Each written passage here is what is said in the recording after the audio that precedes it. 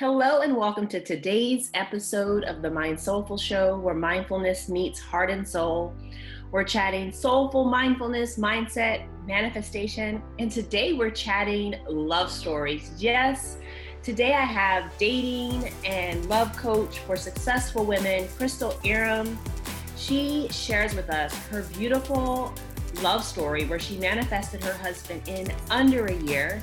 She shares about how you can manifest your own true love or partner, the importance of getting clear about who you are and your love blueprint, as well as what you're looking for, not being a commoner, but dating like a duchess. She drops so many gems in this amazing episode. Tune in.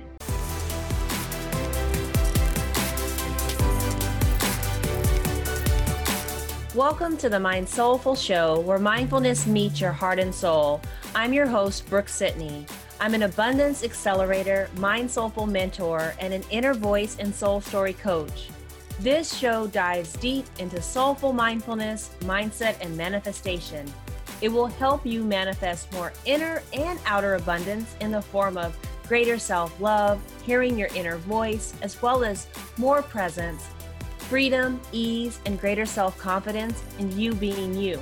So if you're looking to learn more about the high vibe tools of mindfulness, mindset, and manifestation to love the life you are presently living, you are tuned into the right show.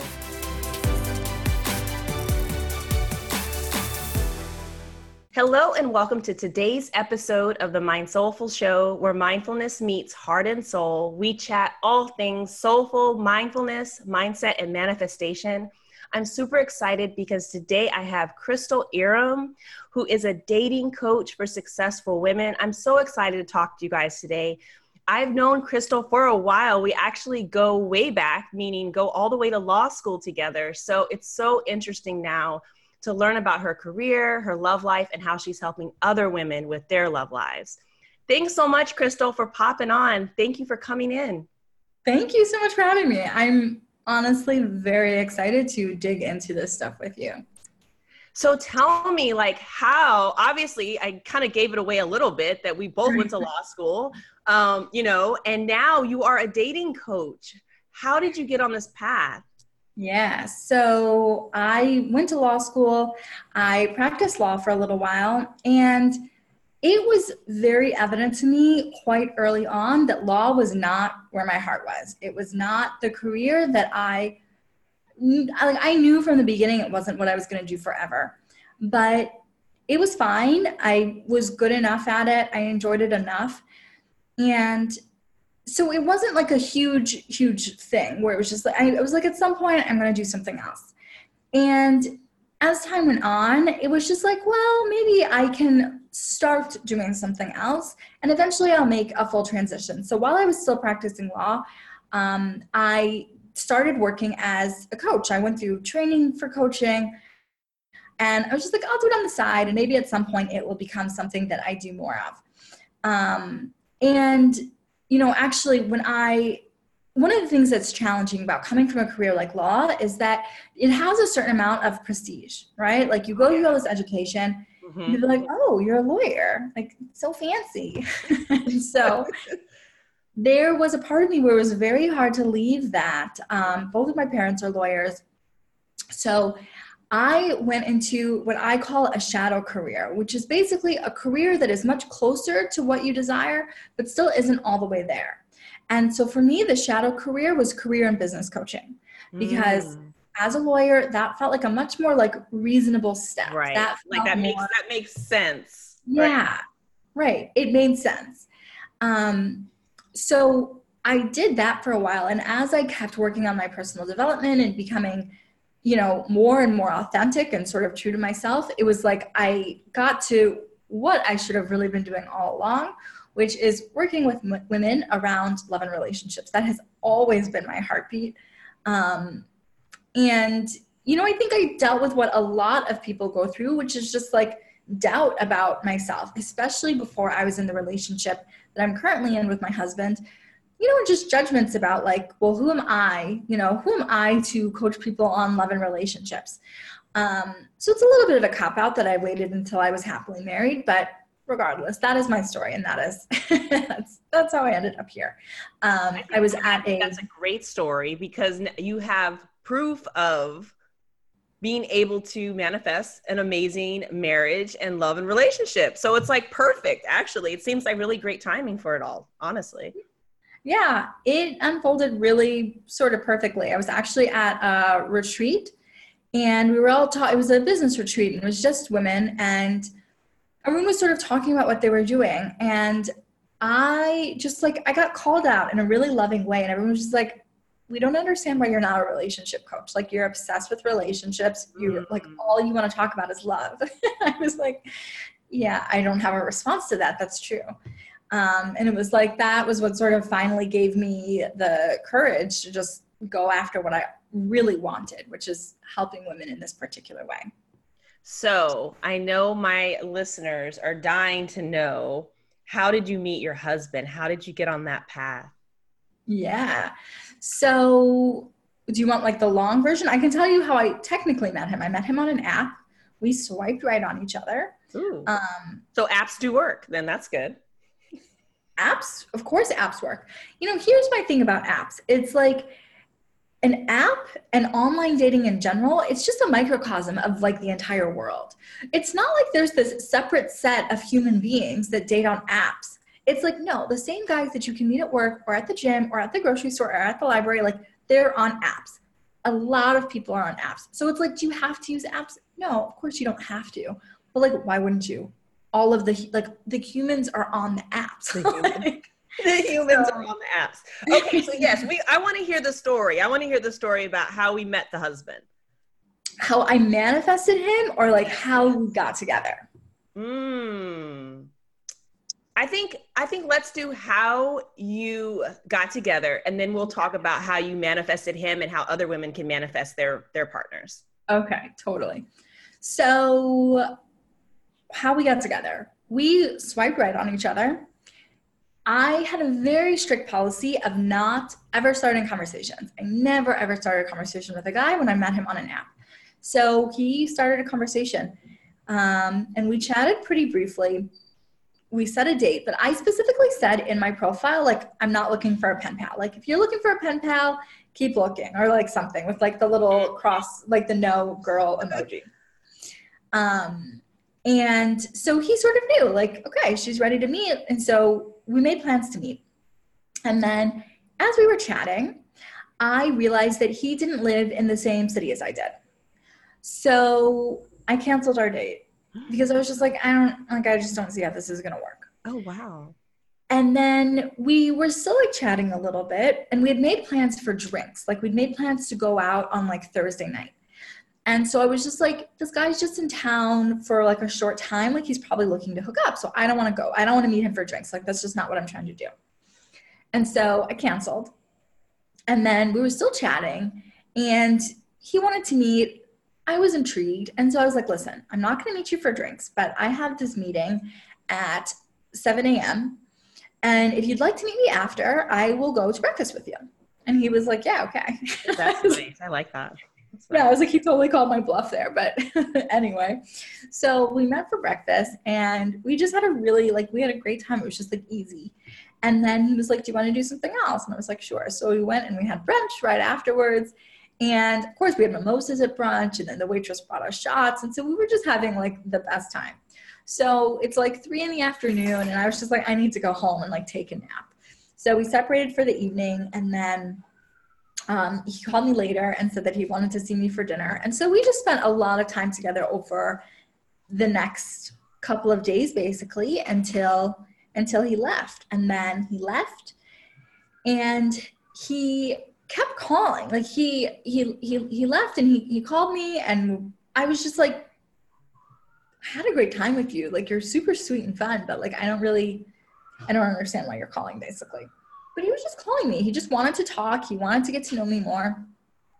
And like, he was a great guy. So I was like open to it, but I really was not thinking like, oh, this is my husband that I'm talking to. It's just like, this is a fun, like, entertaining, interesting guy. And he had kept saying to me, like, how can I get you to come visit me? And I just wasn't like, I was just, that was not something I had done, like flying to see a guy. And so I was just like, I don't. Oh, he was that far away that you had to fly to him. Yes. Okay. And so he's calling me, and then one day he called, and we're talking on like FaceTime or whatever. And he was just like, you really don't seem like yourself today. And I just started crying. And he's like, what's wrong? And I was just like, I really don't feel well. I had moved from LA to New York not that long before. So it was like I was kind of sick and just feeling like missing LA and just feeling sort of lonely. And it's just like hard when you're sick and you're feeling isolated. Right. And I was just having one of those moments. And so I just started crying.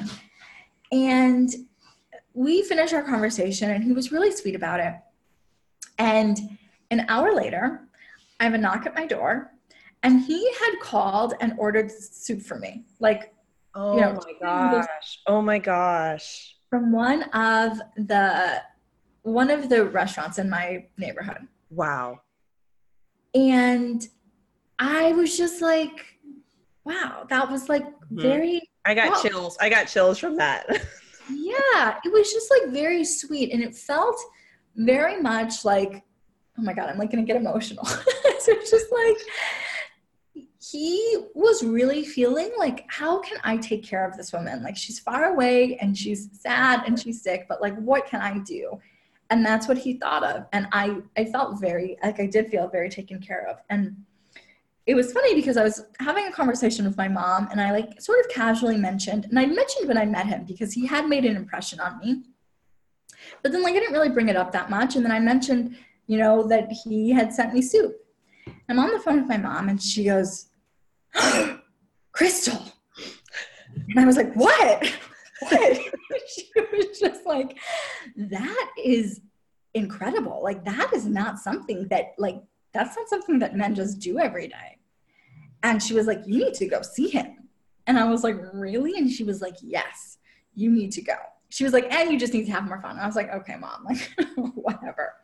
Moms do know best a lot. Some of them do. Some of them do. And my mom is quite smart, and she does often know best. And she usually gives me good advice, like very rare. Like, I don't know if her advice has ever led me astray. And so I was just like, okay, interesting. So yeah, that was pretty much it. She sort of talked me into it. And so I went to visit him, and it was really interesting because sort of right off the bat, it was like, I went to see him. I got there on like a Thursday. We spent a little bit of time together. And then for the weekend, he took me to like see his parents. And so we spent like a night at his parents' house, and like his brother and his family was there. And then the next day he had planned a camping trip with like his closest friends.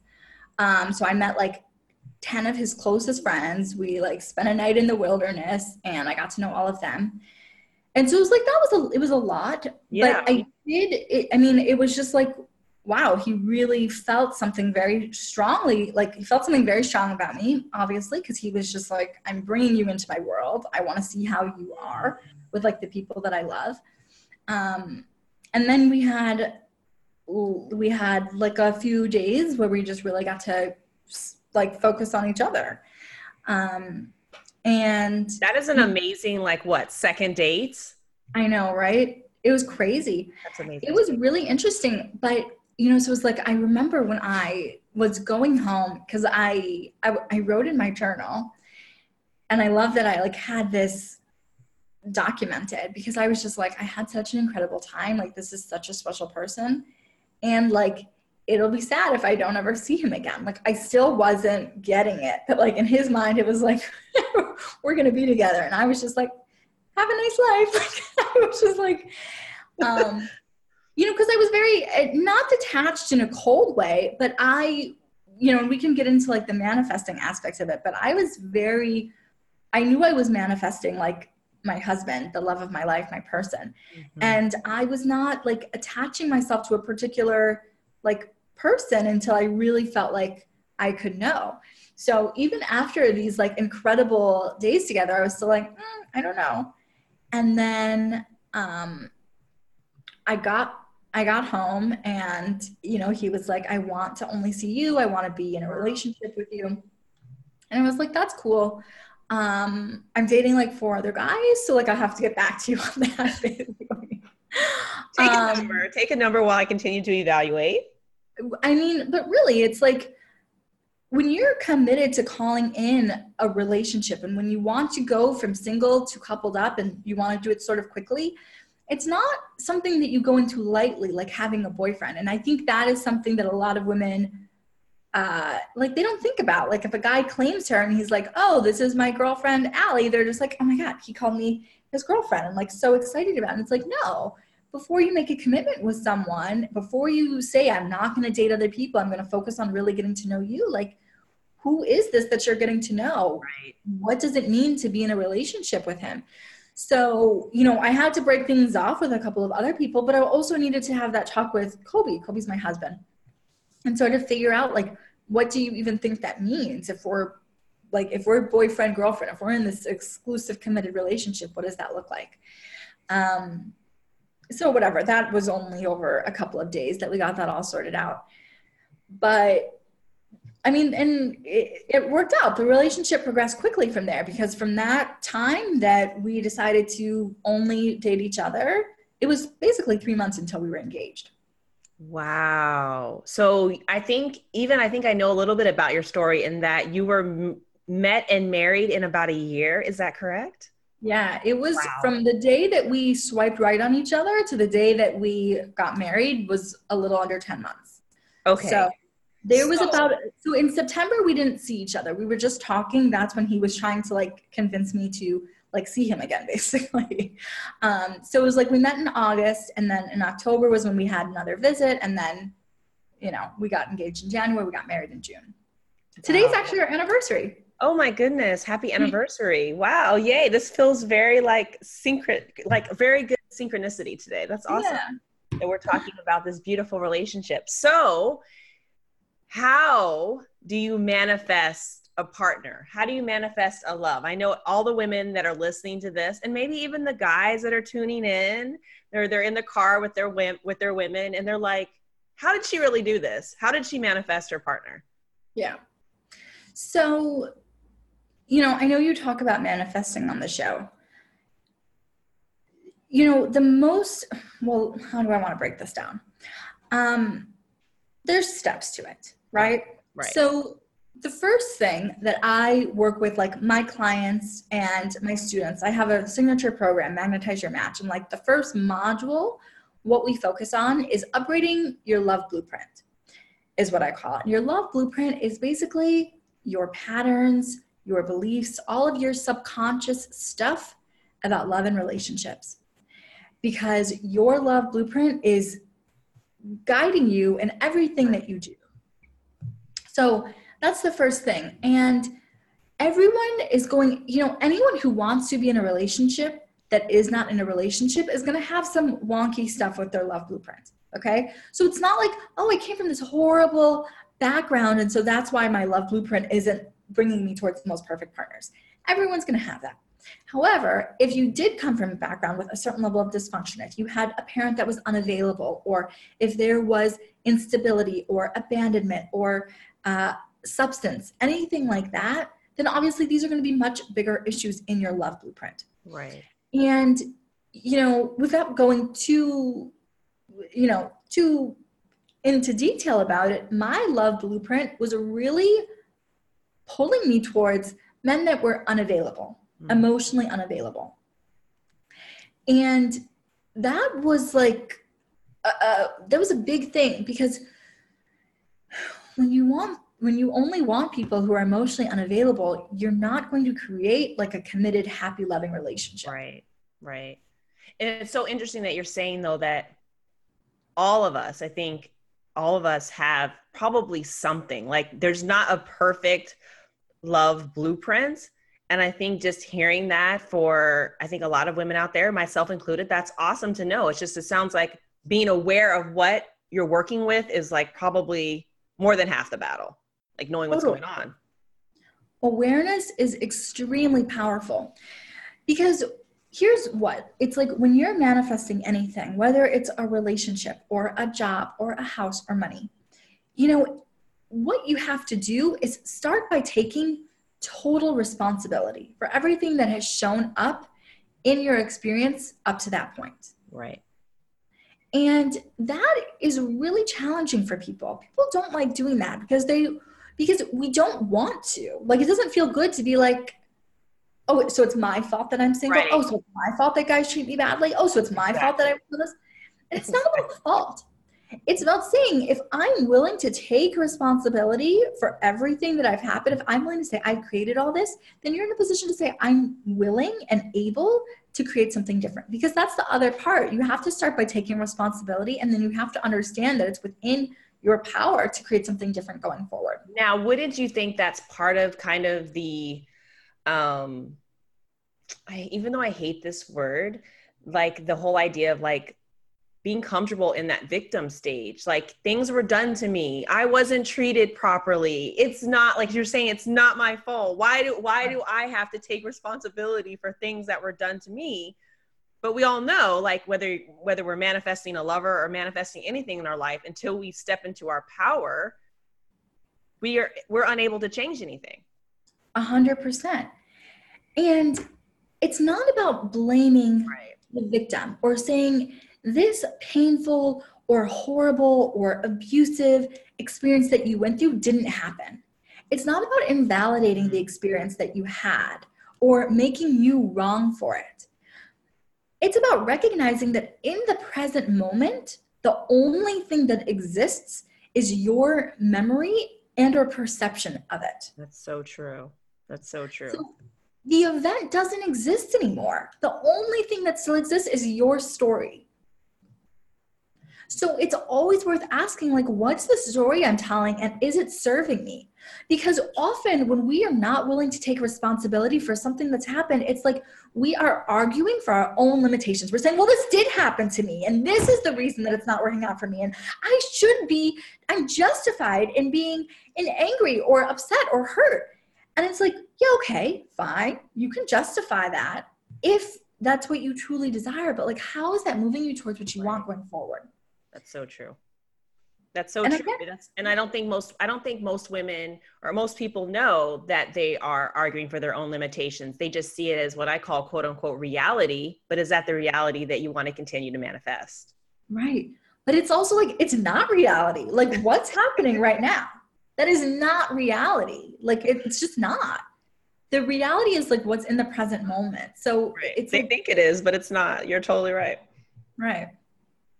So that is really the first step. And I had a lot of upgrading to do. I really, oh my God, just gave me an unavailable man in like whatever different shape or form, and like done. Like that, I you know, it's like looking back, I'm like, damn, I was like a glutton for punishment. Because I really struggled letting go of these men that were unavailable.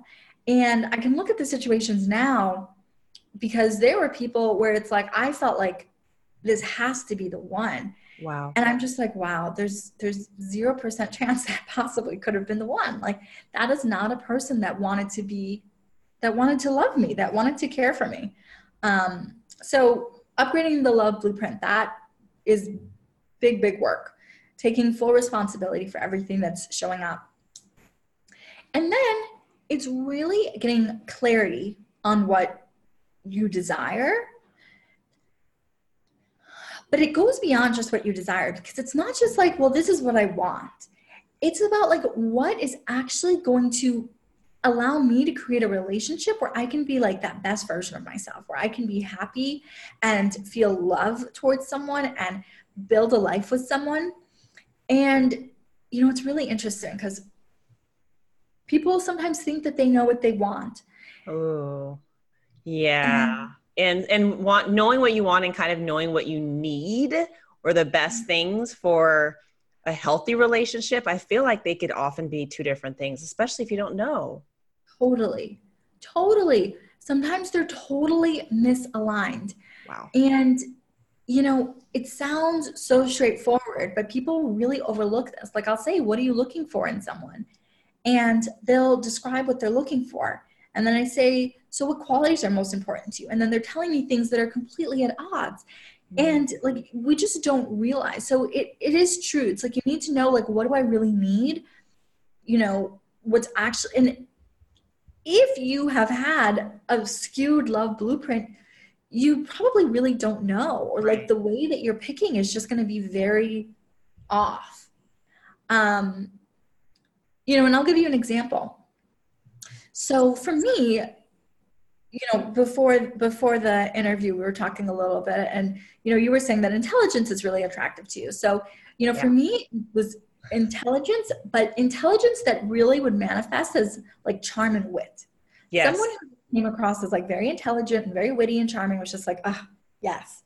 So it's like, I adored men who had this very high level of charm. And I would have said that that was a requirement. And I might not have called it charm. I probably wouldn't have called it charm. I would have just said, you know, someone who's really gregarious and is really easy talking with people, like talking to people. But what I really meant was charm. And what I realized, and this was so mind-blowing for me, is that the men that I found charming, they weren't just like, oh, you know, nice, interesting guys. They were very charming because they were cultivating a persona. Right. They were so charming because they spent a lot of time and energy making sure that they came across a certain way. But I'm also a very sensitive person, and I wanted a partner that was attuned to me and that was sensitive to me and that wanted to prioritize my needs and my wants. And those are qualities that don't coexist. Because it's like someone, you can think of it almost as like a spectrum. Someone who is very high on that charm spectrum, they're focusing most of their time and energy and attention on themselves and how they're coming across. Right. You know, and without labeling everyone like this a narcissist, it's like, that's definitely what you'll see in people who are sort of narcissistic. And so when that's the case, you're not going to find someone who has this high level of attunement to other people and care. So it was like, for me, sort of adjusting my attraction so that I could be attracted to people who maybe weren't like, could charm the pants off a tree, but who were, you know, kind and fun and interesting and funny, but in a more measured way. Right. No, that makes total sense, because I think, first of all, we're all naturally full of contradictions, but in this area of love where a lot of people honestly are not getting it right, and by right, I mean healthy and for them and the best relationship to serve them, it makes total sense that something that we want is obviously in contradiction to something that we might need, or something that's actually on the other side of it. Like, that's an awesome example. Yeah. And even, you know, it's like, sometimes I'll ask women, like, what are the top 5 most important things to you? And they'll leave out things and they're like, well, that's a given. Things like trustworthiness, someone who wants to be in a committed relationship. And I'm like, girl, you know that is not a given. It's not a given. No, it's not a given. And someone can be a great person in a lot of ways, or super interesting or super funny or brilliant, and not trustworthy. And it's like, you cannot take for granted these things that are actually going to lend themselves to a happy, healthy, committed, loving relationship. So you start by upgrading your love blueprint. The next thing is to get really clear on what you need, what you want, and just getting really specific about like what you actually want. You know, I did a workshop. I called it the Build a Man Boot Camp. And it's like, I walk everyone how to do all of this because, you know, the reason that anyone listens to podcasts about, or watches YouTube videos on, or reads books about or works with dating coaches, or any of those things, is because creating the relationships that we desire, it's not instinctual. It really is going to go counter our instincts in so many ways, because our instincts are not leading us towards happy, healthy, loving relationships. Our instincts are leading us towards sex with the person who, from a very biological standpoint, is going to reproduce like the best looking, healthiest babies. Wow. And our biology is driving it, not our mental or spiritual or evolved selves. Not at all. And what we want is these like more evolved, spiritual, loving relationships. Of course we want attraction. Of course we want to have sex with our partners. but we're choosing based on instinct, create a relationship based on our higher selves. And then it's like, well, why isn't this working? And it's like, you're picking from the cave woman in you is picking a partner, and you're hoping that he's going to be this evolved king. And it's like, no, you're picking a caveman. Like, you're picking a caveman. That lizard brain in you is like doing the picking, and you're wondering why the relationship isn't working. Right. So really, so it's like, it's not your fault. It's not your fault if this is not intuitive to you, if this is not the most natural thing for you, because it's not what our instincts are leading us towards. And so, that's why it really is of a lot of value to learn, to study, to, listen to podcasts like this and read books and work with dating coaches. Right. So you were saying about the steps to manifest your mate. So you've upgraded your love blueprint. You've gotten really clear on what you want to desire. And so then this is where like the manifesting part gets really fun, because the only thing that you really need to do then is get fully aligned with what you actually want. Right. And so, this is the work. This is the hard work. To believe. Staying focused, not having all the doubts and blocks and resistance come in. Just exactly. This is the real work. Right. So, it's like, just to give you an idea of like how big this part is. So it's like, I mentioned that I have this program. So it's like, we basically covered the first 2 modules. The next 4 modules are basically the manifesting, like the believing that you can actually having and getting aligned with it. And, here's what actually drives me crazy. This is like, because women will come to me and they'll be like, Crystal, I am manifesting my person, and I think I'm doing a really good job manifesting. Like, I really believe that I can have him. But then I go out on a date with someone and it's a really bad date, and I just give up. I just feel like I should just give up on dating. And then I'm just like, so you're not manifesting, because you are not exerting your will. And, will comes across as like, it sounds very forceful, but it's not about force or resistance or pushing up against something.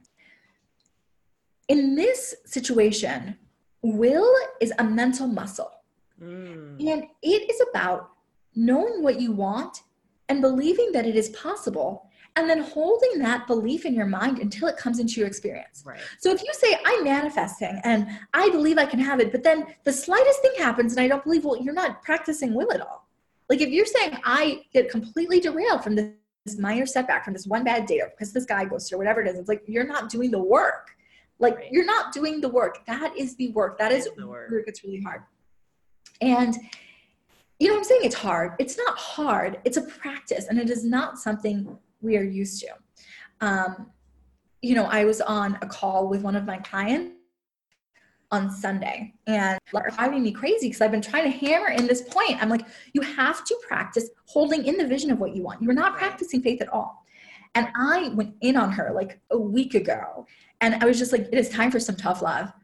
And, I could tell that she was like a little surprised, because I was just like, I was just being very forceful. I was like, you need to understand this. You have to get this into your mind. So we had that conversation, and then I spoke to her on Sunday, and she was like, Crystal, I need to tell you something. I am pretty sure that I manifested my person. And I was just like, of course you did, because it clicked. Right. It's not about time. Like, it's not like, oh, it has to take a long time. Time is so not the issue. It's just getting it. Like, once you get it, you get it. Because what we're really talking about here, it's like you said earlier, it's this awareness. And once you become aware of something, once you become aware of this ability to manifest a man or a woman or, a romantic partner, whatever it is, you're aware of the ability. And then it doesn't become this elusive thing. It's like, we talk about learning how to ride a bike, or I'm going to teach someone how to swim. But really, it's uncovering the awareness. You could read a manual about riding a bike, but you're not going to get it until you actually do it. And then you have the awareness of it. And that's why people say it's like riding a bike, because you don't lose the awareness, even if you don't do it for a long time. And so that's the same thing here. Once you become aware of that ability to manifest a partner, that awareness doesn't go away. And so it's like, I love I love marriage. I love committed relationships. Like that's always like my goal with my clients and students. But also it's like, if something happened with my relationship, it's not like, oh, well, that's it, I'm done. It's like, no, I know how to manifest a great love. Like, I'll manifest another one. You know, it's like, I have no plans to break up with my husband, but like, if something does, it doesn't invalidate anything that I teach or that I've learned, you know. It's like, no, you can manifest someone else. And it's like the same thing for someone who's divorced or someone whose spouse has died. It's like, you haven't missed out on your great love. Like you get to have as many amazing partners as like you desire in your life. Like there's no thing where it's like, sounds like too, one of the things that you're speaking on, at least I feel like the mindset has to do with this queen mindset. Like the whole, you talk about a lot, you know, a queen operating from her queendom kind of and seeking a king, but most women are not even, they're operating like almost like peasants or something. You know, because a queen is going to believe, hey, that one I manifested, I can quickly, or I can on the right time manifest something else. And, you know, versus, oh my gosh, I'm never going to have the things that I want. Can you talk a little bit about this queen mentality and this kind of queen king thing? Yeah. So, you know, the way a lot of women are operating is it's like a commoner. And peasants, commoner. Peasants is good too.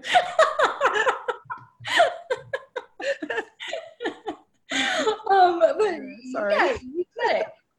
And you know, it's not just that it's lower level, it's that it's very prevalent. And that's part of the problem, is that you're going to be validated by a lot of people in these like less evolved mindsets. And you know, so the terminology I actually usually use, because there are several who are really good examples, is a commoner versus a duchess. Queen is like the language that is very universally understood, but there's a specific duchess who I like to use as an example. Okay. Should I tell you? Sure. Okay. So I use this as an example because, you know, women will deal with all sorts of things from men. Like they'll have men that ghost them and they're like, he ghosted me 7 months ago and I just can't let him go. Or, you know, I thought that he was the one and then he told me that he didn't want to get married and I really want to get married. And so like, what should I do? And this example to me is just like, oh, so freaking good. And, you know, whenever I say Duchess, people are like, oh, Kate Middleton, Meghan Markle. No, we're like going to go, you can need a little history lesson with this. So in the 1930s, the King of England was in love with an American divorcee, Wallis Simpson. Are you familiar with this? No, this is good. They were in a relationship before he came to the throne. And he was in love with this woman. And nobody around him could get it. No one got it. No one liked her. She was not this young, beautiful. It wasn't like, oh, she's 23 and gorgeous. Like, of course he's like, no. I think she might have actually been older than him. You can see pictures of her. She was no great beauty. And he was totally under her spell. And the government and the people could not get behind him being with this woman. Like they were just like, this is unacceptable. And he was like, I am marrying her. I do not care what anyone says. And they said, you can't marry her and be king. And he said, well, I'm not going to be king then. And he abdicated his damn throne for this woman. Wow. And I know I'm getting chills as I talk about this. And so it's like, that's why Queen Elizabeth was not born to be queen. So his younger brother ended up taking his spot because he was like, I'm going to be with this woman no matter what. And that was Queen Elizabeth's father. And so changed the entire course of the world, this woman. Okay. And here's the other thing that I think is really interesting about her, because I'm not saying that she is someone that we should emulate in every way, but just to understand like the impact, the power that this woman had, because she and her husband, he stepped down and they went on a trip to Berlin. So we're talking about late 1930s Berlin. So this is Hitler's government. Exactly. And And so it's like, if he had stayed king, that would have been a British government that sympathized with the Nazis in a very sort of outward way. Like, literally, the course of history could be totally different. And it was not because she was beautiful, and it was not because she was young. It was because she was so herself. Right. And he could feel that energy from her. Like, she had this strong energy. And so this is actually really interesting, because I think that this will resonate with your audience. Because my guess is that a lot of the women in your audience are very educated, very successful, and have all these accomplishments, right? Definitely. And so when women are dating, often they look at like what a catch they are based on their achievements and their intelligence. And I went to this school and I make this amount of money, and this is the car that I drive, and this is my apartment. And they're like, well, I'm such a catch. I don't understand. I don't understand why he would go for her over me. You know, we think we're very proud of the things that we accomplish, right? And so it's hard to wrap our minds around, like, a man would be so pulled towards someone who, in our eyes, might look like she's on a lower level. You might think she's not as accomplished as I am, or I have my own business and I'm making 6 figures, and he's with this woman who makes $20,000 a year. Like, I don't understand. It's because none of those things really matter to a man. None of those things are going to make you more attractive as a partner, because he is not comparing you to, you know, maybe the woman you grew up with. You know, maybe you are not from a great neighborhood and you have really like risen above your station, or you've made a lot of money and you came from a very middle class background, or whatever it is. He is not comparing you to maybe the women that you knew when you were young. He is comparing you to the other women who are very much like you, who are attractive and who are educated and who have accomplished a lot. And as much as he may like flatter you and be like, oh, you're so smart, you're so interesting, there's nothing that you are showing about yourself that you were putting out when you were dating that is actually different than anyone else that he could have. Wow. I hope for the women listening right now that's sinking in, because if you're not saying that it's not about what you have, it's about what more do you have? Who are you? What else do you offer in your full power? Yes. Right? It's really, who are you? It's like, you got to take away all of those accomplishments, because men are not women. Women look at those things and we like them. We say, he's got a great car, he's got a great apartment, he's got a great job. Ooh, like this is positive. And like, they don't think that. There may be certain qualities he likes. Some men may say, I want a woman who is intelligent, but he is not saying you went to this school versus you went to this school. He's like, an intelligent woman is an intelligent woman. You know, same with like, if he says, I want a woman who's ambitious, he's not saying you're the CEO of a Fortune 500 company and you have started your own hair salon, one is superior. He's saying both of these women to me show ambition.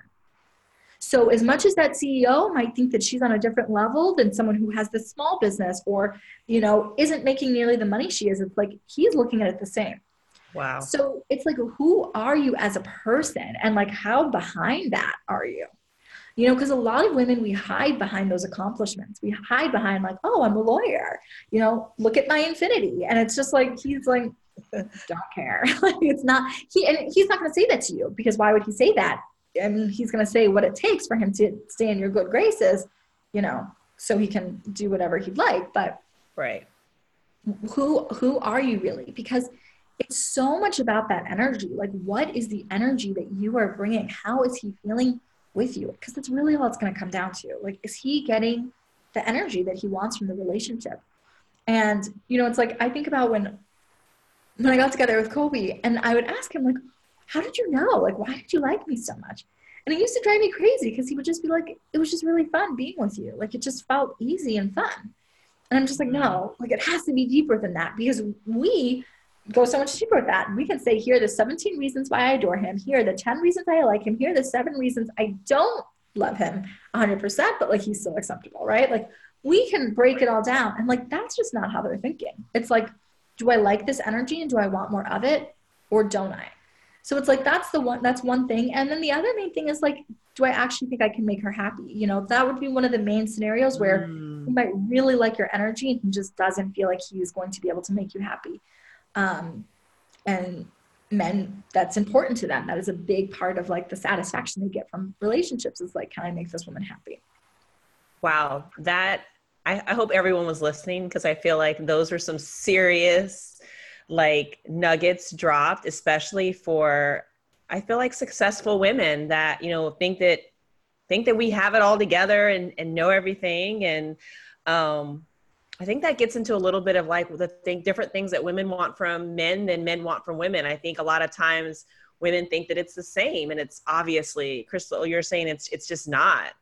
But but you also bring up another really interesting point about the energy and about how we're feeling. And it sounds like men are listening to that, but are women listening to how they truly feel like on the inside? Are you finding that? That's such a good question. So, no. Well, okay. Here's what I see. I see a couple of things. Often enough, they are not really tuning into what they feel. Because one of the scenarios that I see a lot is that a woman will be absolutely crazy about a guy. I love him so much. We have such an amazing connection. The chemistry is amazing, and all of that is true. But the primary emotion that she feels in her interactions with him and like as they relate to him is like anxiety and fear. And it's not like, oh, I feel so happy and loved, you know, when it comes to him. It's like, I feel this anxious energy where it's like, I'm trying to get him. I'm trying to catch him. Wow. So it's a really interesting thing, because women are, we very much, a lot of women, when they meet a guy that they like, I cannot tell, this is like the thing that women always say. They'll be like, we have such a great connection and we have so much chemistry. And I just never meet guys that I really like. Like, it's just so rare that I have such a connection. It's been such a long time that I felt this kind of connection with someone. It's got to be him. Like, that must be what I'm feeling, that like he's supposed to be my person. He's the one that I'm supposed to have. So now that I know that he's the one that I'm supposed to have, I'm going to make sure I catch him and keep him. So this chemistry is essentially turning off the brain or the processing of everything else that's in the picture? In a lot of ways. It's like you put blinders on, you get tunnel vision, because when you decide that you have to have a particular person, and it feels different when it comes from men, but from women, well, not entirely though, because men can also do this. When you have this high desire where it's like, I have to have them, it is this getting energy. It's this energy of, I am trying to get this person. I want to get something from them. And actually, we can feel it when it happens with men. And, you know, for most women, they'll say it's like, I just felt skeeved out, because it'll feel really aggressively sexual. And you're just like, I can tell every time you look at me, you're just thinking about what you want to do to me. And I do not like it. Like, it just feels like you're doing too much. I need you to like back off, because it feels dangerous. It feels dangerous.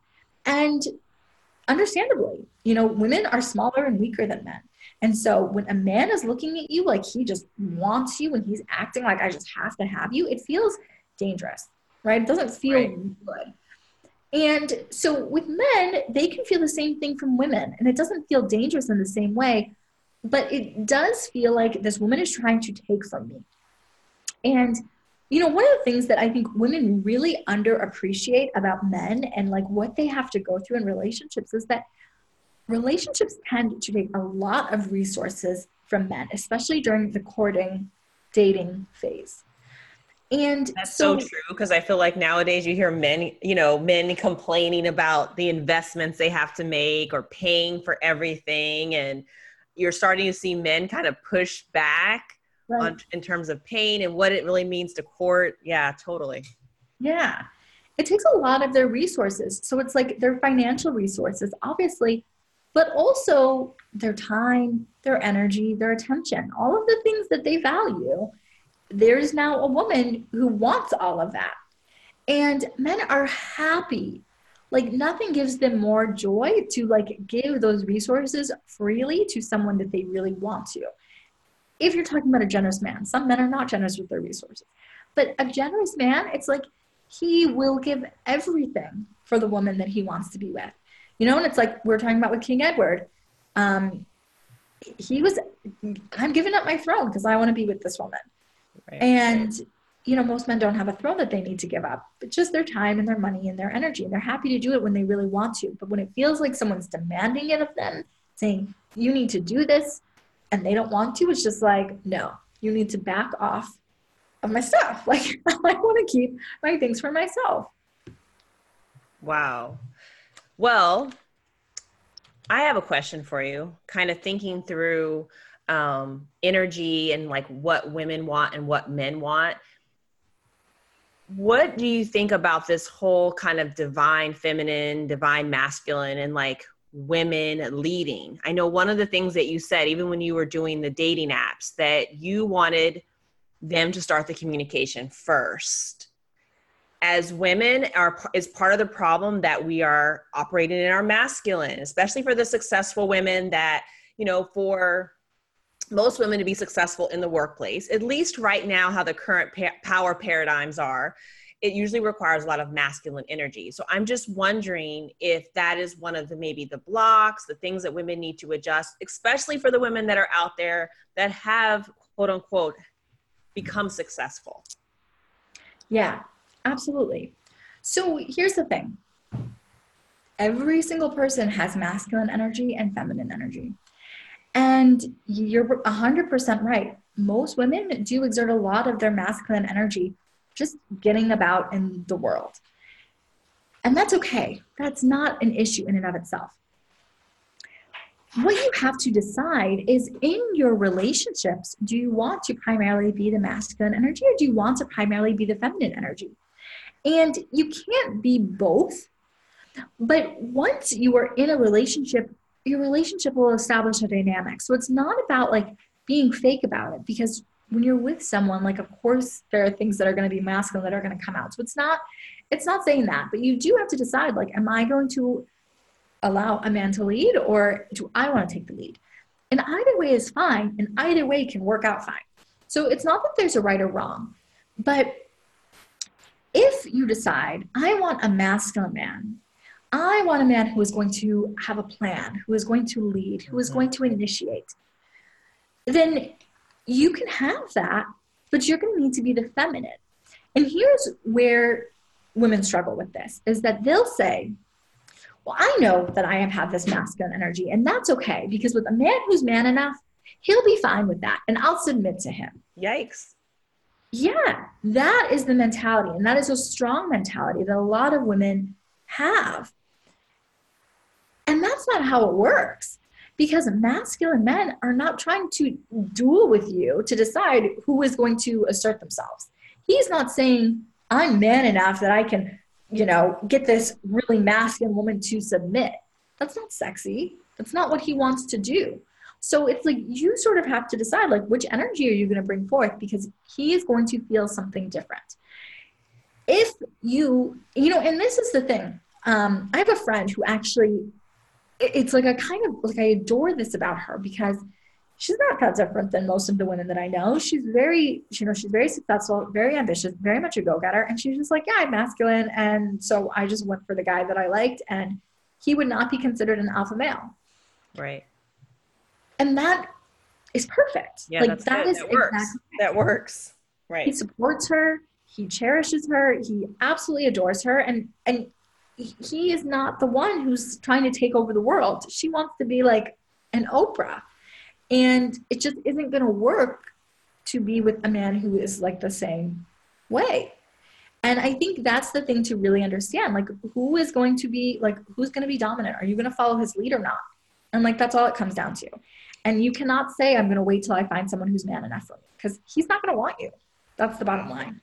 And you're going to be all mad because you're going to be like, well, he's going with this waitress, and like, here I am, so incredible. And like, I don't understand. It's like, yeah, she's being feminine and he likes that energy. And I think that's so true, because I think you look at a lot of successful couples, like truly successful couples, and there's a little bit of a yin and a yang. But I think on the flip side, I think society is also sending us messages about this power couple. And this power couple are like the alpha female and the alpha male, and they're just both dominating their career spheres, and they're doing this and that. So I think as women who, quote unquote, think they want it all, they think that those two things go together when in fact, energetically, it doesn't seem like it works out in the long term. And it's like, you have to look at those and be like, okay, well, first of all, being a feminine woman and being feminine in a relationship does not mean you have to dumb down or dull down your career ambitions. I would say that, you know, in my relationship, Kobe very much took the lead. He moved the relationship forward. He pursued me. I wanted to be pursued and he pursued me. But I have my own business and I haven't given that up to be with him. And he hasn't desired that from me. We have very, our relationship is definitely tempered. It's not that he always takes the lead. He does with a lot of things, but definitely not with everything. And we very much found a balance. Some men are going to be, you know, and it's like, again, you got to think about it on a spectrum. So it's like, my husband is someone where it's like, he is an alpha male and he is very masculine. He has a lot of masculine energy, but he has very, very low ego. And that happens to be something that is fairly rare. And I shouldn't say it's rare. It's not rare. Often, though, women are attracted to ego, right? Like, that looks masculine to us. And so we look for these guys who have these huge egos. And so someone who has a lot of ego is not going to want to temper that masculine feminine energy. He is going to want to be sort of take charge more. And that's just something you need to be aware of. You know, if you are saying, to me, it's really important that I have someone who's really masculine, very strong, very determined, you know, always sort of knows what's best, you know, has this multi-seven-figure business and is planning on taking over the world. That's all fine and good. But you have to understand what may come along with that, which may be that he's like, no, my career comes first. So whatever your ambitions or dreams are, you may have to put them aside.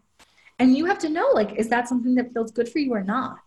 Right. And some women think that they'll be okay with it, and they're totally not. Well, that goes back to that clarity piece that you brought up before about truly understanding what you desire, about things being in conflict. The things that you say that you want are actually not, in reality, they don't go together. Yeah. And, you know, I think the other thing when we're talking about power couples is again, you have to think about what are we really looking at in a relationship here? You know, I feel like Beyonce and Jay-Z is an example that people like to give, or, you know, the Obamas. But it's like Beyonce and Jay-Z probably they don't have a committed relationship. And we know just from what? I said, yikes.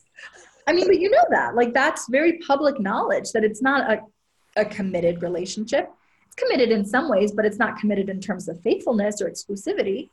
Right. Well, we do know that right from the Jay-Z side. Is that correct? Or you know it from Beyonce's side? Okay. Well, I mean, that's all it takes. It only takes one person to not be exclusive or committed for it to not be. And they have an arrangement that really works for them. And so, yeah, they're a power couple in that they're extremely wealthy and extremely successful. And I'm sure that there is a ton of love between them. But is that the relationship that you want? I would not be surprised to find out that they feel a lot of distance and lack of intimacy and isolation from each other. Right. And obviously, he looked for a different type of energy. You know, he's with this woman that is worshipped by millions, and he wanted something else. So again, it's really coming down to that energy. And that's not saying there's anything wrong with her at all.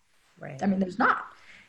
He was looking for something else. So it's who are you really reaching towards? And I think even if you look at, you know, I think you have to think about what are we actually looking at in these relationships? Plus, realistically, most celebrity relationships don't last. A 5-year marriage in Hollywood is a big deal. So That's true.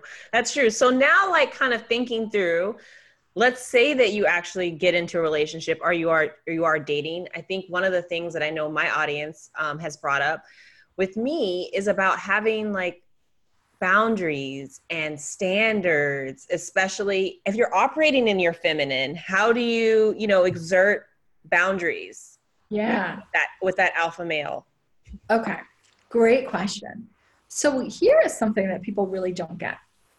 Being feminine does not exclude saying no. Saying no, this is not what I want, this is not what I desire, that does not make you unfeminine at all. So it's not passivity. It's not passivity. No, Right. no, Right. absolutely I think that's commonly misunderstood. I think people think feminine means you just go with the flow. It's allowing, because I think they're patterning it off of 1950s. Right. Right. Which is one way of looking at femininity, and there is a flow to the energy, but there has to be an end to it also. So boundaries, this is really interesting. This is super, super interesting because people really get this wrong. Like they do not get it. Right. Because the way most people think about boundaries, the way they look at boundaries is they say, I have a boundary. So I have this boundary. You must respect my boundary. So you're crossing my boundary. You need to stop that. Stop crossing my boundary. You have to do something different. And that's not what a boundary is. A boundary is saying, if this particular thing happens, here's what I choose to do. And so this goes back to that place of taking total responsibility for yourself. It's not about controlling another person or trying to infringe on another person's autonomy, which is what a lot of women do. This is when we really move out of our feminine and into this very brittle place. It's not masculine. It's like this rigid, brittle place where it's like we're very easily hurt and broken and cracked. So boundaries isn't about saying like you need to behave a certain way.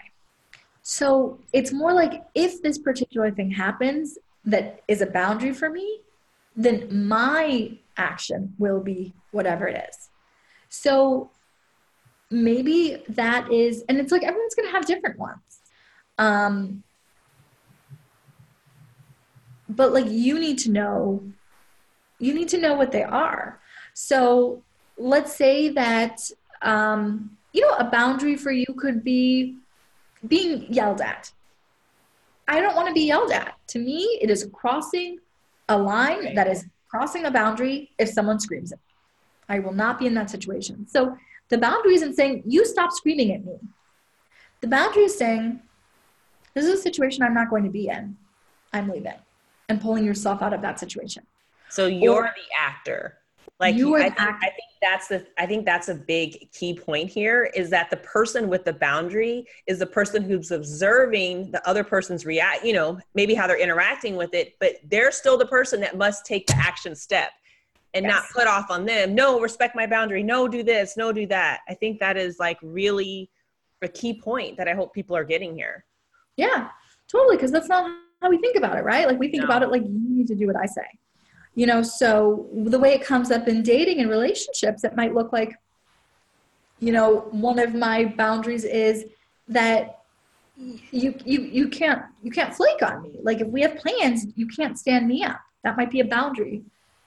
That would be a boundary for me for sure. And it's not saying if don't flake on me again. Maybe it is. Maybe you'll say I will be flaked on twice before I end something. Whatever it is, whatever it is for you. But the thing is not saying now it's time for you to reform your behavior. It's saying this is not a relationship that I'm going to be in because this is behavior that's unacceptable to me. Now, is that the same thing as having standards? Are boundaries and standards the same thing? Well, the boundary, we really call it a boundary once it's being enforced. So the standard is sort of like, here's what I will tolerate, what I want. And the boundary is saying, this has been violated. I can't accept this. The thing is once people have different levels of boundaries and different levels of standards, when you raise your standards, really in a very sound way and you can really get behind it, it starts to shift your energy. And when it shifts your energy, you don't have to enforce the standards as much. It becomes much more like of an energetic thing. It's just in your field and certain things won't happen. So for example, there are some women who come from abusive households. They have abusive backgrounds and someone hitting them is not outside of their experience. That is not a part of my experience. That was never a part of my experience. So that was a standard that I never had that boundary crossed where I needed to enforce it. It was just like, that was a standard. I didn't even call people in where that happened. That wasn't a part of my experience, but someone whose dad hit her or mom hit her, that could be part of her experience. And that could be something where it's like she then has to create a standard. She has to set a new standard for herself. Because the standard before, maybe I'll be hit 3 times before I leave. Wow. You know? Right. That's so powerful. And that also is like the whole manifestation and energy elements in terms of being able to work with our energy so that we make sure that we are attracting in things that are now at our energy vibration. And once we are truly there and holding our standards and living them, some of that's going to fall away. Right. It will fall away. A lot of it will fall away. But here's another thing to really keep in mind when you're raising your standards. So, like I said, I never got to the level where that was a part of my experience, but I had some crappy behavior that I really didn't like. And I had to raise my standards in a lot of ways in terms of how I expect, like the way people would show up for me, how frequently, the way that they would treat me when they took me on dates, all of these different areas where it was like, wow, I'm really settling for subpar treatment and behavior. And so I had to raise my standards in a lot of ways, and it didn't feel natural to me. And so one of the things to really stay aware of is that when you first raise your standards, especially if you're doing it in like a significant way, it might seem like things are going to hell in a handbasket for a minute. Because we have a certain set point, right? Like we have, in our subconscious minds, we have a certain set point. And so it's like there's this part of us that is trying to stay in this equilibrium, this place that we are used to. So you're saying, I'm raising my standard, and your subconscious is like, what's happening? Exactly, right.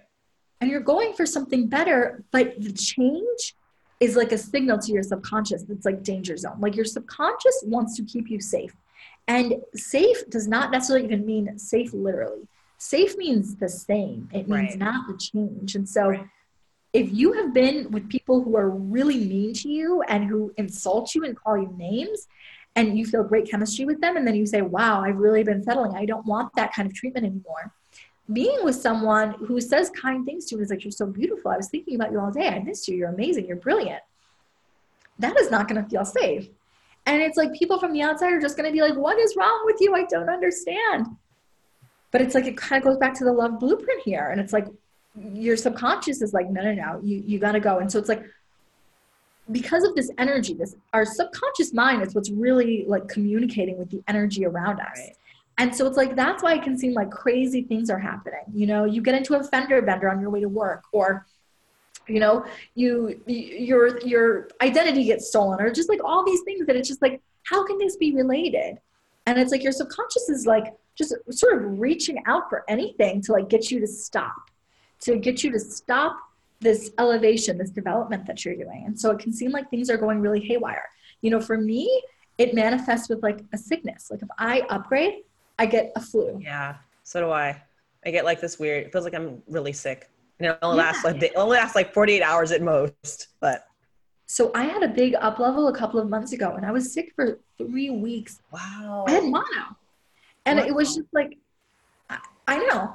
And good things are here. Good things are, I mean. Yeah. Good. It can really throw you for a loop. And so, and this is one thing that I think people miss about manifesting, especially if you listen to the teachers who talk about flow and getting into a flow state and everything feels like alignment, is that sometimes getting there does not feel like flow. It feels like chaos. It feels really scary and really like overwhelming. I'm like, I cannot do this. But understanding that like, it may not feel like alignment when you are up leveling in a big way. So it's like, everyone talks about wanting a quantum leap and an up level, but it's like, you say you want that until you actually have to experience it. And it's not all fun and games. It can feel really intense. No, I agree with you completely. Because even with my clients, no matter what they're trying to manifest, I think we talked about it earlier about doing the work. And when you're doing the work and when you're holding the vision, but basically you've created all of this, if we want to use, traditional law of attraction speak, you created all this momentum under your old vibration and the old way that your subconscious is working. That has been your flow.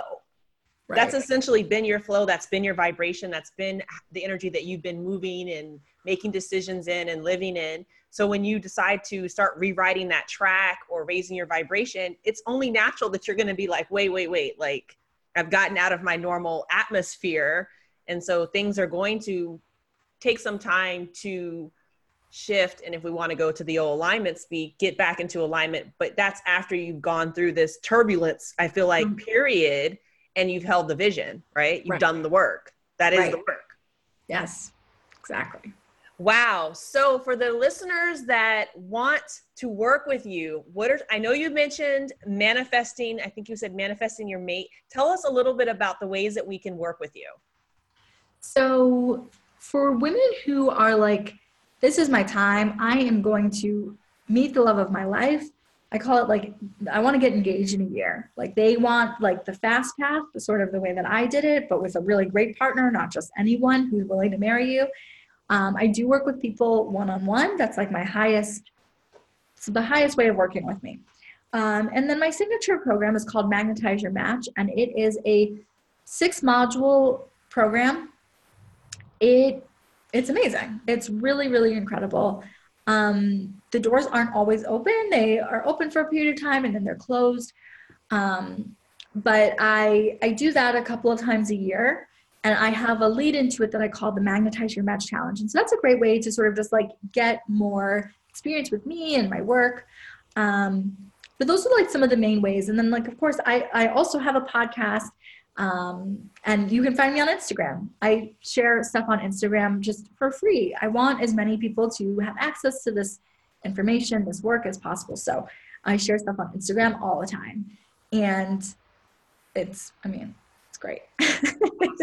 So again, Crystal, thank you so much for coming and sharing. You've shared so much with us. You guys, they're just like nuggets upon nuggets of information, both for kind of cleaning up our own vibrations, right? Learning our own blueprints, as well as like figuring out how to manifest these amazing love relationships that we can all have. Like I think that was the beauty of this conversation, is that no matter what was our story kind of before, or our energy, or whatever's going on with this so-called wonky love blueprint, is that we can totally fix it. Sometimes we need a little help. So don't be afraid to reach out to Crystal.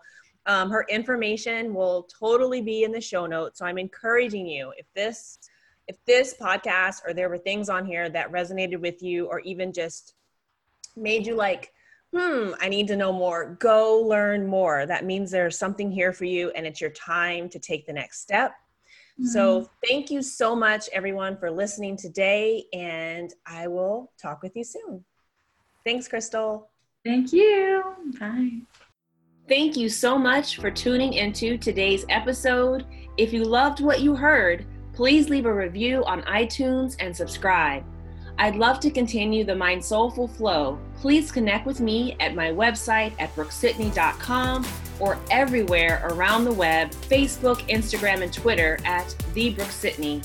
And for my lady listeners who need a little self-love and self-care time, as well as luxury, pampering, and yoga and meditation, I invite you to join me at the Mind Soulful Self-Love Yoga and Meditation Retreat, which will be held in Cabo San Lucas, Mexico on October 11th through the 14th, 2019. Visit brooksitney.com for more information. And of course, for those of you who know you want more inner and outer abundance, apply to work with me. That information is available on my website. Until the next episode, cheers to loving yourself more and the life you are presently living.